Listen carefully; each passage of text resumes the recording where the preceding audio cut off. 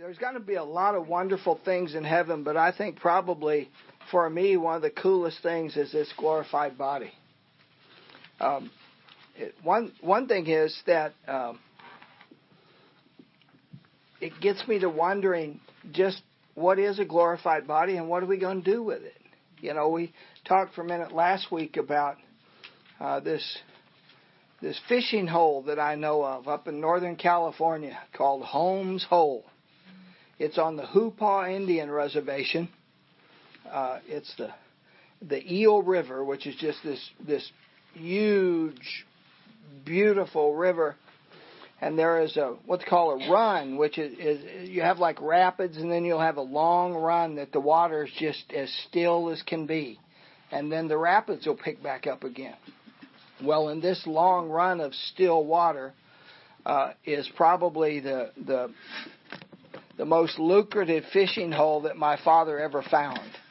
And he was kind of famous in the area for being an outdoorsman and a fisherman, and he hunted, and he did a radio program each week in our little hometown on fishing and hunting, you know, and had a weekly newspaper article on fishing and hunting. And one of the funny things about it, I just tell you the story, doesn't have anything to do with the lesson, but the guy said, if you've heard the story before, don't stop me, I want to hear it again. My dad had this fishing article that he did once a week in our local newspaper. And he would call me in to his office while he was writing his article for the week. And he'd say, son, where do you think we ought to tell him that the big fish are biting today? So he wasn't about to tell him where he was catching all those big fish. So we had I'd been out on the water with him, and boats would follow him as we were trying to get to where we were going to go fishing. And they would follow him to see where he was going to go. But quite often, if you went by the newspaper article, someone had misled you about where the really big bass were. This wonderful thing called a glorified body. I think there's quite a bit of information in the New Testament about it. One thing is that if God is giving us a body, then He must have a purpose for that body. And God's purpose for us is to do His will. I say, well, wait a minute. I thought when I got to heaven I was going to be able to just lay down and rest up for about 1,000 years. I can't find that in the New Testament. In fact, I have searched the Scriptures diligently and cannot find the word retirement anywhere. All I need is one verse. So, we know that we'll be sinless in heaven, and that the Bible answers these questions. Our glorified body will be totally transformed to be like the body of Jesus. And the question that nobody really knows the answer to, but that great theologians surmise and write books about, is what are we going to look like? You know, there's one group of theologians that says that everybody in heaven is going to be 33 years old. That's how old Jesus was when His earthly ministry was over. There's no scripture to back that up, but it sounds good. And so when Jesus said, you know, I go and I prepare a place for you and you're going to be like me, well, they take that as that we're all going to be a certain age. It does appear from Scripture that not everybody is the same age. Not everybody looks exactly the same. The Bible says that we will know one another. Amen. We know in Philippians 3, that passage of Philippians 3:10 through 21, the Bible says we have a citizenship in heaven and that we await our Savior from there. Things may be bad. Things may be tough. But the good news is that one of these days we're going to hear a strangely recognizable trumpet blast and look to the eastern sky, and our Savior will be there saying, "Come on up, let's go to heaven." And so we'll be like Superman. We'll just fly up there to Him. Amen? That's called the catching away, or the rapture. The word rapture is not used in the New Testament, but that doesn't mean that it's not there. Paul talked about the carrying away of the saints. So we eagerly await that, and the Lord is going to transform our physical bodies into glorified bodies. One thing I found about getting older is the older I get, the less my body wants to cooperate with me. I don't have, the older I get, the less explanations I have. Mostly I don't know. I know that God heals. Amen? Everybody believe it? God heals. 3 months ago, I had a torn rotator cuff. I have a letter in my office from the doctors at the VA saying, this is torn, this is ripped, and they go through about 15 different things. And basically, what it was that my shoulder was just destroyed. And we went to a healing service, and the evangelist laid hands on me. He's a real good friend of mine. And God healed me right there, miraculously. My wife was standing right beside me. She didn't get it. I can't explain that, other than to say I don't know. But I know that there's enough in the Bible about heaven that the things that we can know ought to just excite us to a point where we're like the old drunk. We're ready to get on the next bus, So Philippians 3 tells us that our citizenship is in heaven.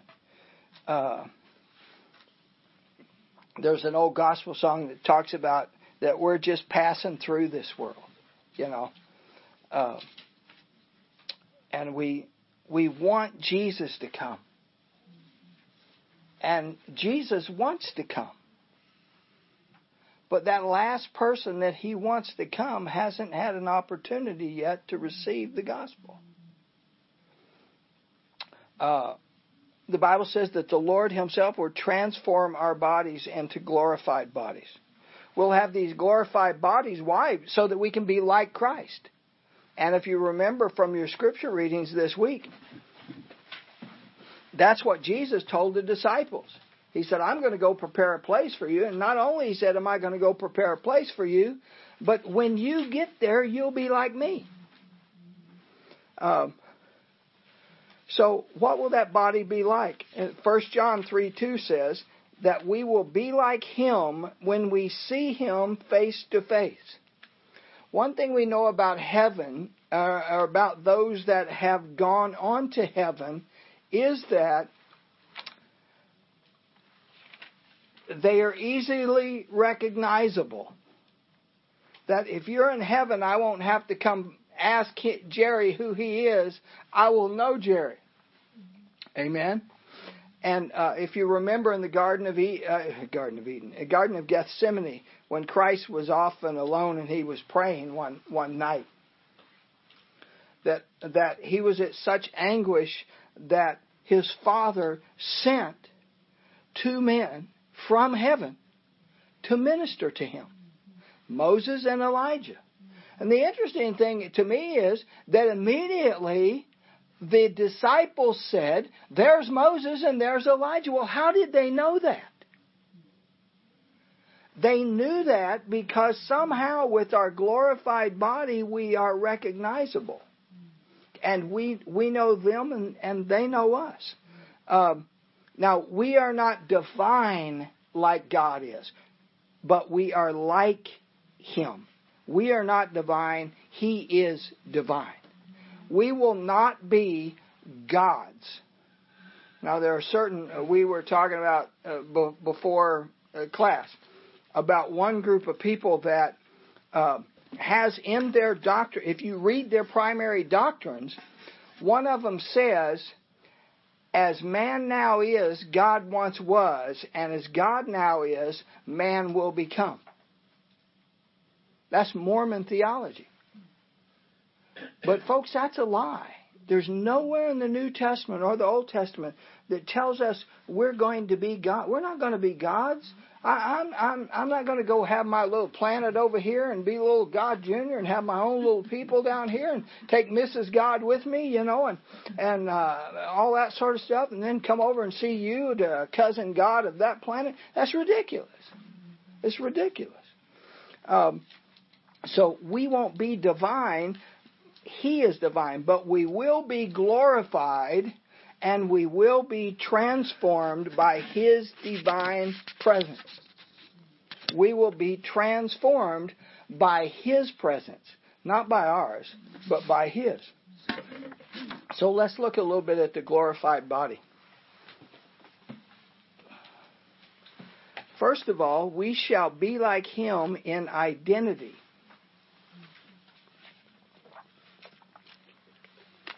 In the book of the Revelation, it's clear that John recognizes the risen, glorified Christ in His eternity.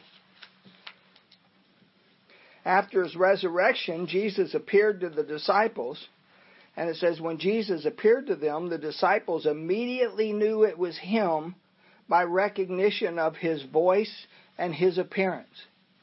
They immediately knew it was Him. At least this group did.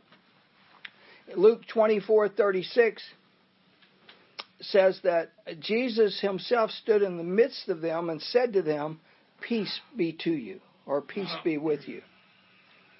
Behold my hands and my feet, that it is I myself." Jesus is saying, look, I'm not kidding, man. It's me. Look at me. Look at my hands. Look at my feet. Handle me and see, for a spirit does not have flesh and bones, as you have seen. He said to them, "Have you any food here?" Now this is the part that it just blows me away. So Jesus has gone, He's back, He's got His glorified body, He just shows up in the room one day, and He says, have you got anything to eat? Well, why does a man eat? For one of two reasons. Either he's hungry or he enjoys food. Amen. And we know Jesus loved fish. Amen. Not catfish. That's another class. And so it says, so they gave him a piece of boiled fish and some honeycomb. And he took it and he ate it in their presence. Notice that he still had the appearance of a man. That he had apparently had a real physical body. He still had flesh and bones. He could still eat. As my friend Johnny Cook says, this means that there's going to be lots of eating in heaven. I like what Jesse Duplantis said about the marriage supper of the Lamb. He said, man, that's such a great dinner. It's going to take 7 years just to eat it. So we love to eat. There's nothing wrong with that. So I find that reassuring that we're still gonna be eating, and that we're going to eat fish. Hallelujah. That's right up my. At least fish. That's right. Yeah. Better be fried chicken. Yeah.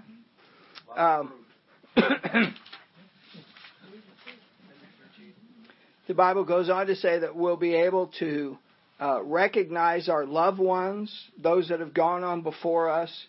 We'll be able to hug them. We will know them and they will know us. Someone sent me a picture here 3 or 4 months ago of my great grandfather. An old tintype photo. And as I was looking at that, I saw this book on my desk, and it just I put 2 and 2 together and got 4. It hit me that when I get to heaven, I will know him. I will immediately know who he is.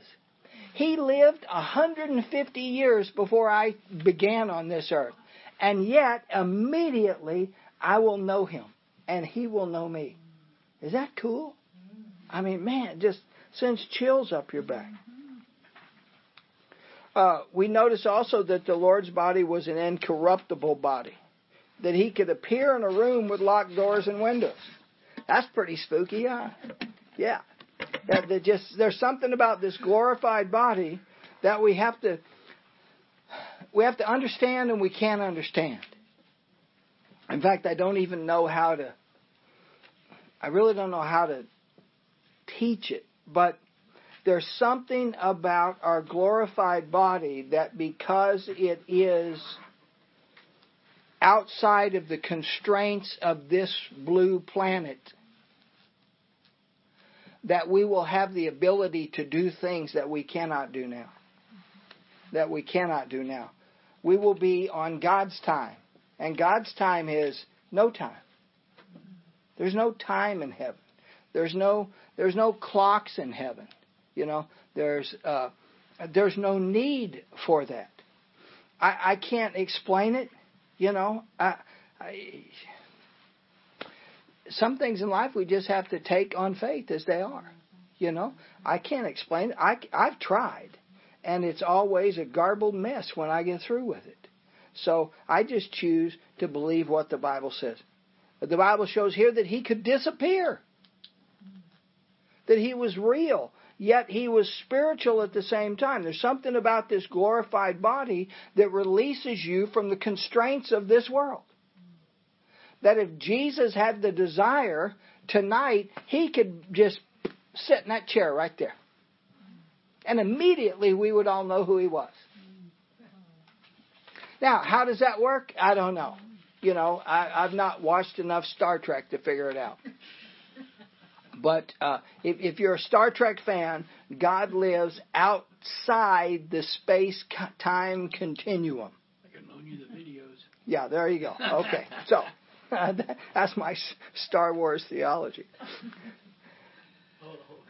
So, now that He has this spiritual body, we never again will be able to feel pain. We won't die. We can't die. We are eternal beings. And so our body will never be under the curse of sin. Man, if you don't think your body is under the curse of sin, just when you get home tonight, lock the bathroom door and take all your clothes off and look in the mirror.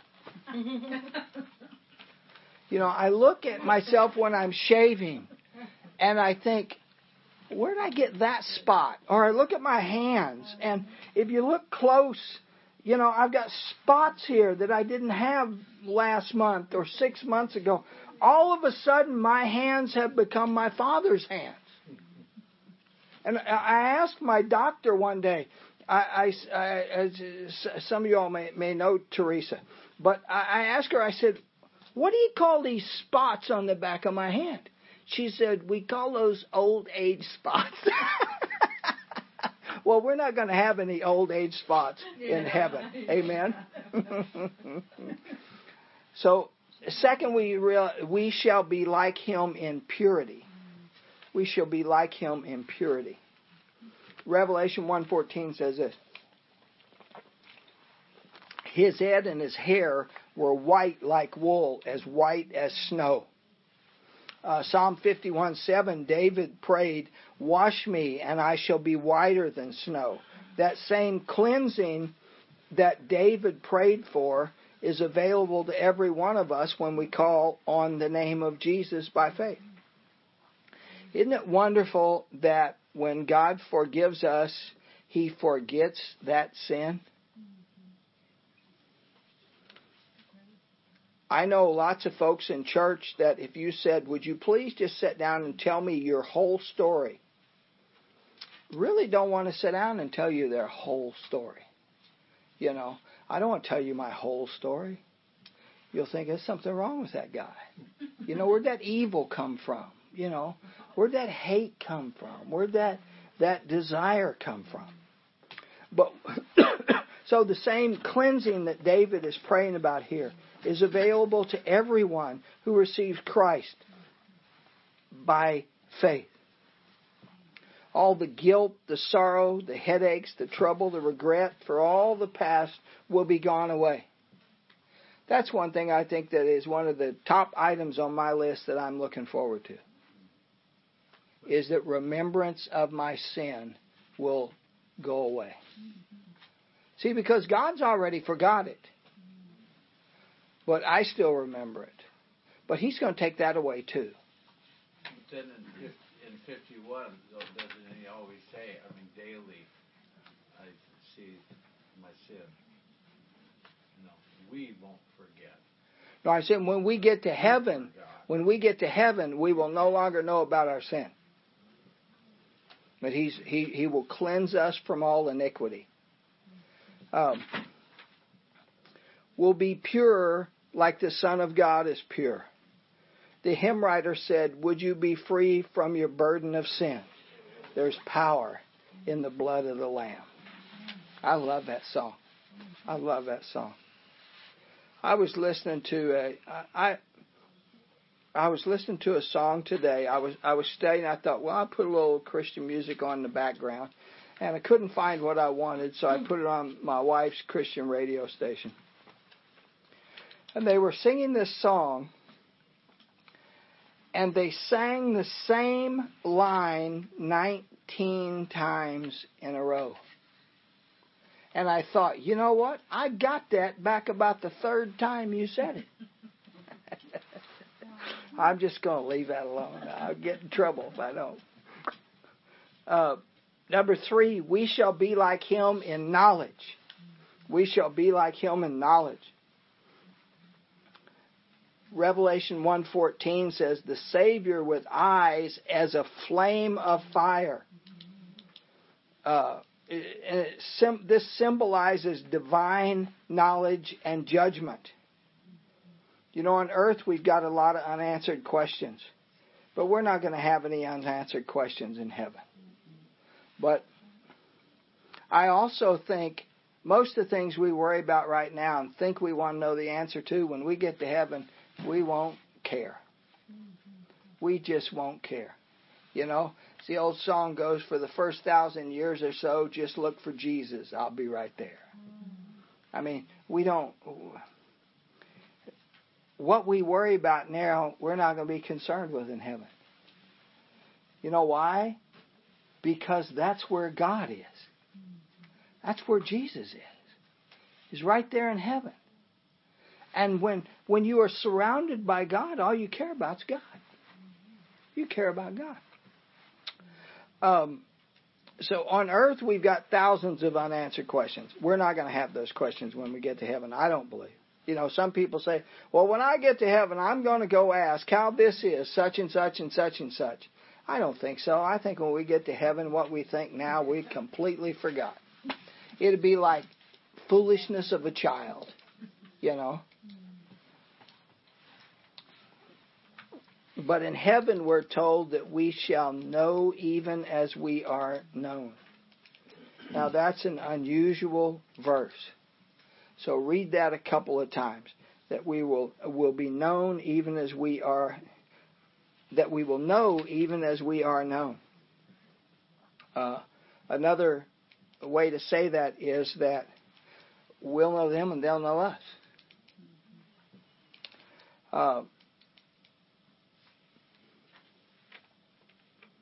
In our final glorified state, we will have the privilege of knowing the divine mind of God. Any of you ever struggle with that? I do some things when something happens that I just don't think it was fair that happened. Then I have to be reminded that God never promised us fairness.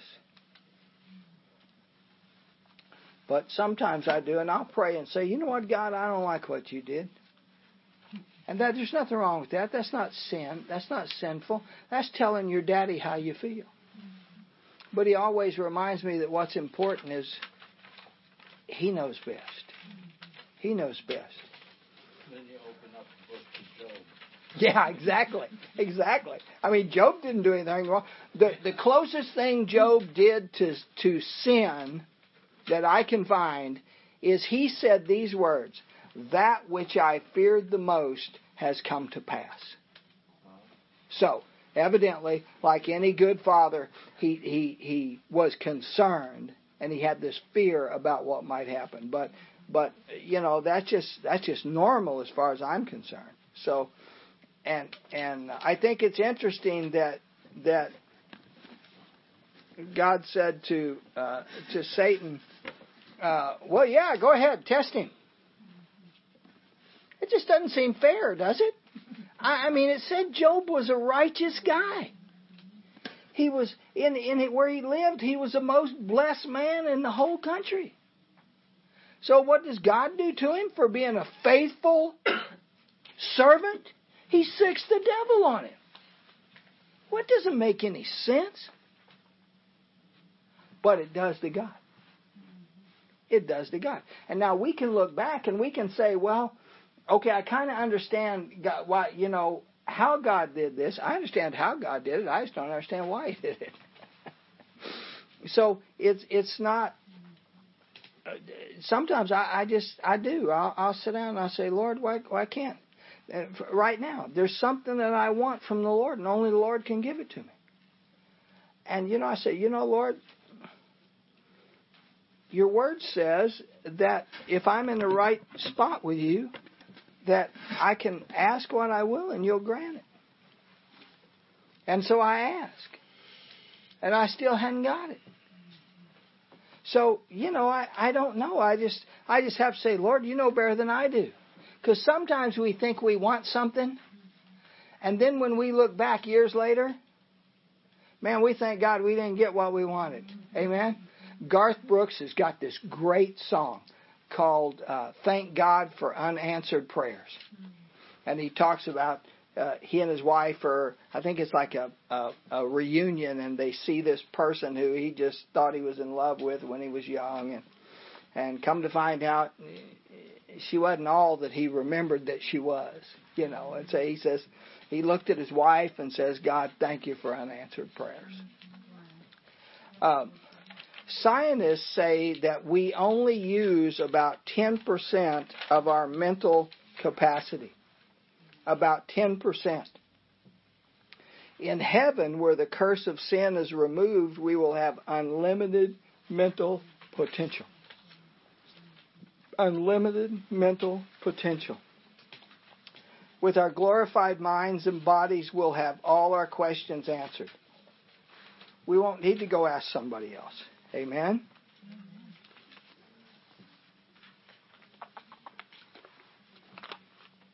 Number 4, we shall be like Him in eternal purpose.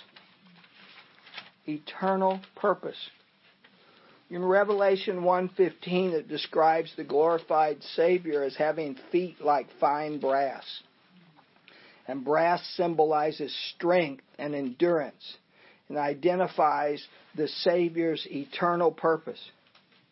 So since we will be like Him, we will reign and rule with Christ, serving Him and worshiping Him forever. What is our main purpose for being created by God? To worship God. To fellowship with God. That's why He made Adam in the first place.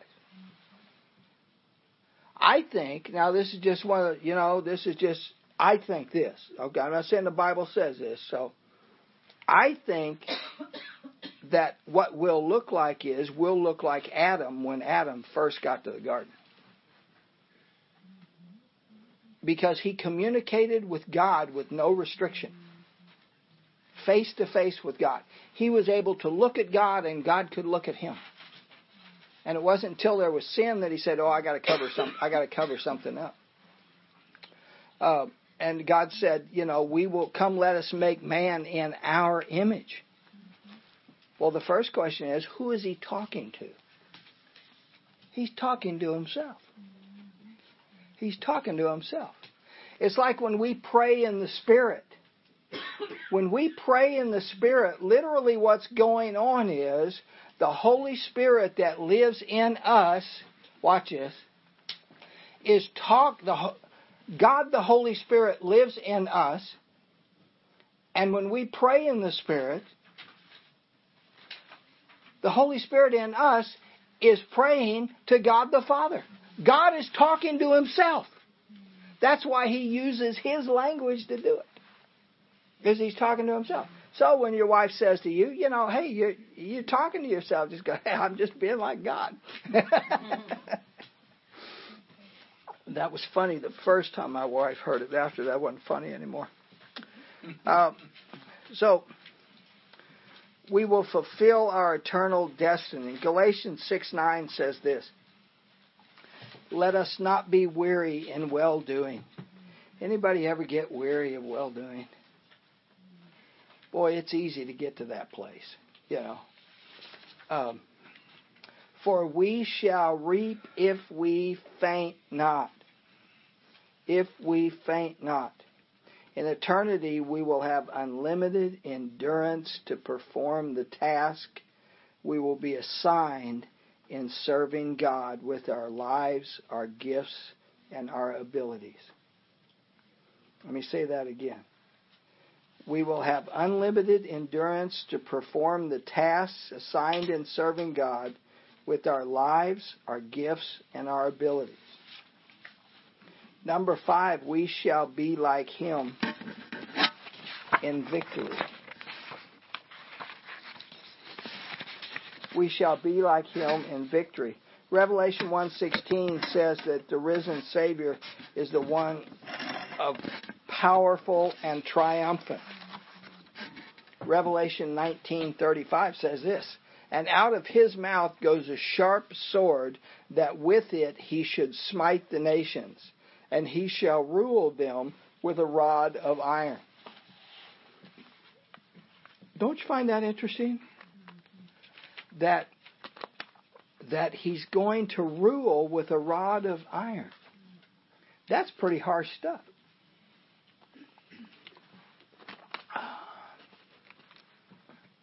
When we get into eschatology, we'll talk about that one of these days. The Bible states we shall rule with Christ. We will not rule Christ. Remember, we're not God. We will rule with Christ.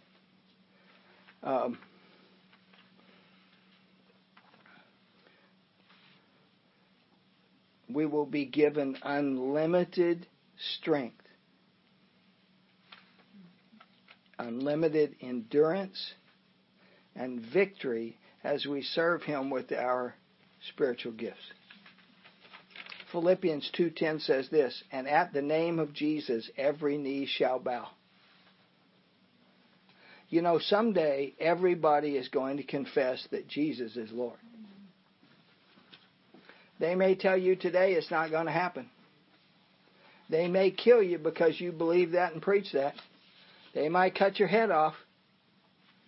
They might shoot you. They might say you're crazy. But someday, every knee will bow. Every knee.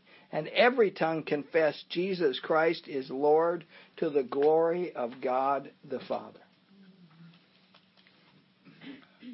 When we get to heaven, there will be no opposition to his rule. No persecution of his servants. No failures. You can't fail. Isn't that great? Man, I failed at just about everything I ever did. But you cannot fail. Failure is impossible in heaven. No persecution, no failure. Every enemy will be banished. There will be no more sin, no failure, no sickness, no fear, no trouble, no hatred, and no injustice. Every day will be joyful and filled with blessing. Number 6, we shall be like him in his image. In his image. Genesis 1:26 says God created man in his own image. But when man fell into sin, his image of God was effaced. It was distorted. It was Paul talked about looking through a mirror that, wasn't quite clear. It was not erased, but it was disfigured. In heaven, that divine image will be restored to us, and we shall be like Him, for we shall see Him as He is. Do you know there are no utilities in heaven?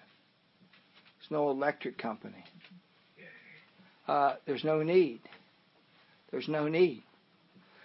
The light that emanates from the throne, the Bible says, illuminates all of heaven.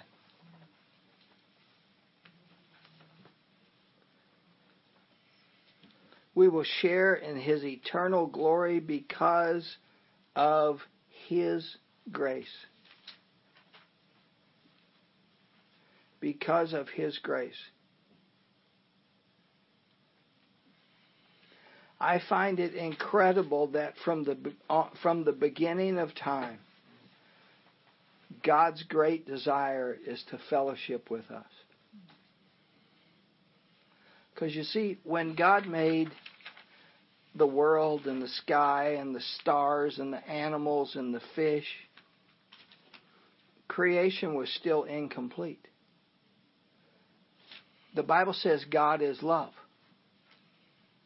And if God is love, then what is the great desire of love? To have something, someone that you can express that love to. And before He created man, there was nowhere for love to express love. Because it was just creation. It was sticks and mud and stars and planets. But when He created man, when He built man out of the mud of the earth, and He blew His own breath into his nostrils, creation was then complete. Because now, love had someone, something to love. I heard a theologian say one time that God is complete, but that without man, God wouldn't be complete. Now, I don't know about that, and I'm not going to teach that. But I understand what he's trying to say is that the purpose of God creating man is that we might receive His love, and in so doing, we might return His love. That's why He made us, is to love. I don't know about you, but and probably half of the class, maybe a little more of the class, are grandparents. Anybody here a grandparent? I don't know about you, but I'm finding having grandchildren a lot more enjoyable than having children. There is a different dynamic to the relationship. I posted something on Facebook this week. No, I was going to post it. My wife told me not to. I've been teaching my little 1.5-year-old grandson how to open cabinets. And it drives his mother nuts. But she's afraid to say anything to me. So I just am really enjoying it, and seeing the mom and dad react, to all the things this little one is learning, and like I took him outside and I told him I had this big metal Tonka dump truck that weighs about 10 pounds, it's one of the old ones, it's not plastic. And so I showed him how to push it. So all over the backyard, man, he's just pushing this truck and picking stuff up and sticking it in there. And he did that because I showed him how to do it. And I don't have to worry about so many things. All I have to worry about is loving Him. That's all I got to. I don't even change diapers. I just go, no, I don't do that. I'm a grandpa. I am not. They can't force me to do it. I have authority over that. Amen? Now, my wife will do it. She just thinks it's a wonderful thing. God bless her. That's great. I mean, when he needs change, I take him to Nene and say, you need changes, boy. And so they don't ask me to do it because that's not my relationship with him. My relationship with him is to be his pops. Is to just be there when he wants to get a little ornery but doesn't quite know how, So I just think that I think grandchildren are a wonderful thing. The Bible says that we will rule with Christ. And then it says that we will be like him in his image.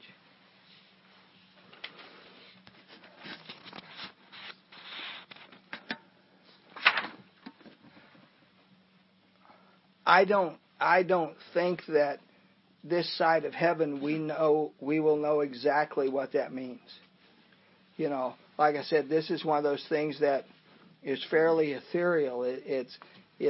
We just don't know. Now there have been a few people, through history who have had this experience of dying and just waking up right there at heaven's door, and then being, shocked or whatever, resurrected, come back, and with stories of heaven.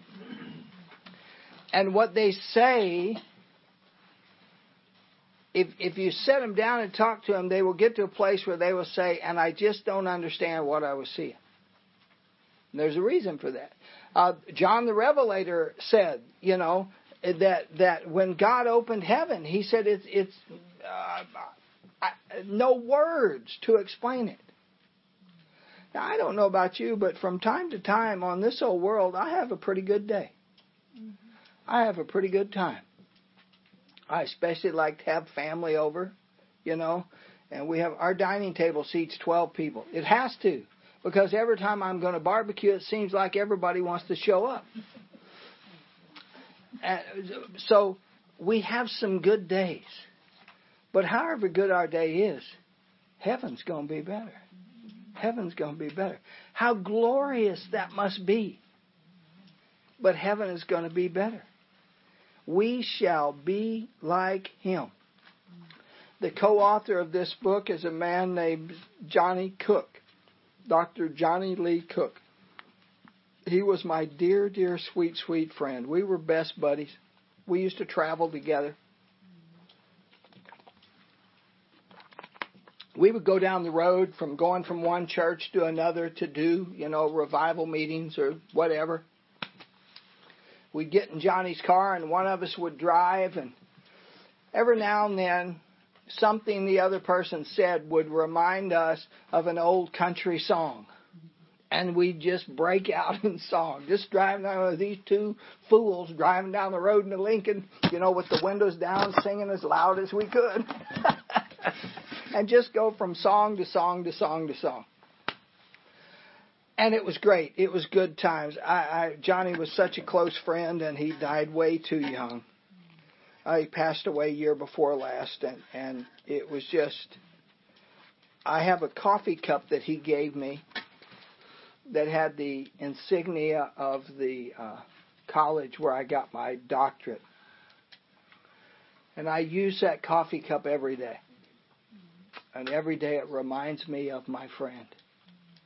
And I know that sucker knows more about heaven than I do.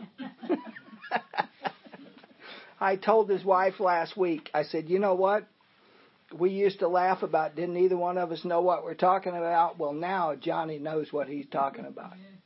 And he's probably sitting up there tonight looking down and just laughing and saying, Hoss, if you only knew. If you only knew. We will live forever because the eternal Son of God lives in us. How long is forever? It's forever. It's forever. We will be immortal because he gives us the gift of eternal life. Eternal life. Nothing can kill us. Nothing can stop us. Jesus said in Revelation 1:18, I am he that lives and was dead, and behold, I am alive forevermore. And how much will we be like that when the day comes? I was thinking about that today. I was thinking about my father-in-law who passed away a couple of years ago, and we had his funeral right here in this sanctuary downstairs. And he honored me by saying in his will that he wanted me to preach the sermon. And I was thinking about that today, and I thought, he doesn't limp anymore. He doesn't miss those 18-inch putts anymore. He has a perfect body. A perfect body. And he knows all that he wants to know. We are in him because he is in us. Say, well, now, can you explain that? No, that's another one of those deals I can't explain. But the Bible says that the Holy Spirit lives in us. You say, well, man, there must be 5 billion Christians. How's the Holy Spirit going to live in 5 billion different places? I don't know, but he does. He does. In John 11, verse 25, Jesus said, I am the resurrection and the life. He that believes on me, though he were dead, yet shall he live, and he shall never die. I don't know about your Christianity. I don't know where you are in the process. I don't know if you got saved yesterday, if you've been following God for 50 years, or maybe you don't know him. I don't know. But I know this. I know that we live because he lives in us. Everyone falls into 2 categories in relation to eternity. And we'll be done after this. Heaven or hell. If there is no hell, then God's a liar and there is no heaven. If there is a heaven, then God is truthful and there is a hell. I was 13 years old. I went to church camp. Spiritual young man that I was. I told my folks I wanted to go to church camp. I'd be gone all week. I remember my father saying, how much is it? I said, it's $20. He said, $20? You want me to give you $20 so you can go off to church camp for a week? I said, well, yeah. He said, all right, you're going to have to work next week, but yeah, I'll give you the $20. You just work it off. So I wanted to go because I was such a spiritual young man. And, well, that's not exactly the truth. There was this little brunette girl who lived in a town just south of us. Her name was Laura Lee. She was gorgeous. At least that's my recollection of her. Who knows? And I had heard from her friend, who was my first cousin, that Laura Lee was going to go to church camp that year. So I didn't care how much I had to work, how hard Dad worked me. I was going to church camp. I went because of that little brunette girl. While we were there, the evangelist was a fellow, his name was Tex Yearout. And he was speaking one night. Every night before we went to our dorm, they had this big fire ring. It was like 15 feet across. It was huge. And they would fill it up with pine logs and set them on fire. And this one night, for some reason, I was sitting on the first row, and they have these little concrete, steps that you sit down on. And I was sitting there on the front row. And text started preaching, and he was preaching on the fires of hell. And I was sweating, and you know, I assured myself that it was just that pine was really burning hot. You know, I mean, here you got this fire, you know, this tall shooting up off the ground, and he started teaching about the fires of hell, and I can remember, and it's been 50 years ago. I said to myself, you are smarter than that. And I listened to the rest of what he had to say. And he said, if there's anybody here that wants to miss hell and go to heaven, I want you to raise your hand. I put my hand up. And they said, okay, the group of you go down, and we all went down to the, you know, to the meeting house, to the place where we ate and had meetings and that sort of stuff, to the cafeteria. And this man, who I have no idea who he was a counselor, either a pastor or, you know, somebody in somebody else's church. Read the 4 spiritual laws tract to me, you know, and I understood, and I accepted Christ as my Savior as a 13-year-old little boy who just wanted to see Laura Lee. And then he misled me. He did not mean to. He put his arm around me, and he patted me on the back, and he said, everything will be okay from now on. But that night, I gave my heart to Jesus. I didn't really understand heaven. I didn't understand much about it all other than what Grandma had told me. I knew about hell because she told me about that too. And she told me that's where I was going if I didn't give my heart to Jesus. My grandma was very prophetic. And when I was 12, we went to visit her. She lived in Ripley, Tennessee. It's in western Tennessee. It's kind of north of Memphis, about 60 miles. She had told my parents, why don't you all go out to eat and I'll watch the kids? Well, anybody that has children knows the number one thing they want in life is for somebody else to watch them, where they can go out and act like adults for, even a couple hours, which I guess is what they make grandparents for. But after she fed me, we were doing the dishes, and she said, well, you wash and I'll dry. And so I would wash the dishes and give them to her, and she'd put them in the rinse water, and then she'd dry them off and stick them over on the counter. And all this time she's doing that, she's telling me about her Jesus. Now, I'm 12.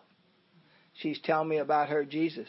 And we got all through with the dishes, and all I want to do is go in the other room and lay down and get away from Grandma so she'll stop talking about Jesus.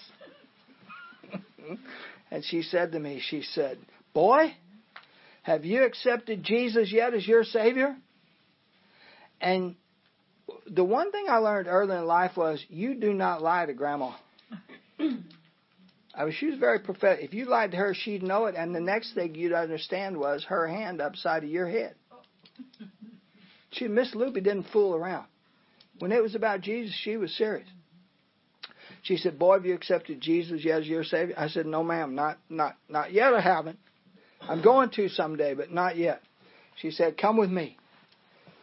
And we went into her bedroom, and she had one of these, remember the old iron beds with the springs, and they were just, you could look at it and it'd squeak, you know. And she said to me, she'd say, come here. And, and she got down on her knees by that bed the best she could. And she took me and just planted me right beside her. And she put one hand on my head, put the other hand toward heaven, and prayed and said, oh, God, protect this heathen boy until you can get him saved, Jesus. Amen. That was it. But the next year, when she said, boy, are you going to heaven? I said, yes, ma'am. I'm going. So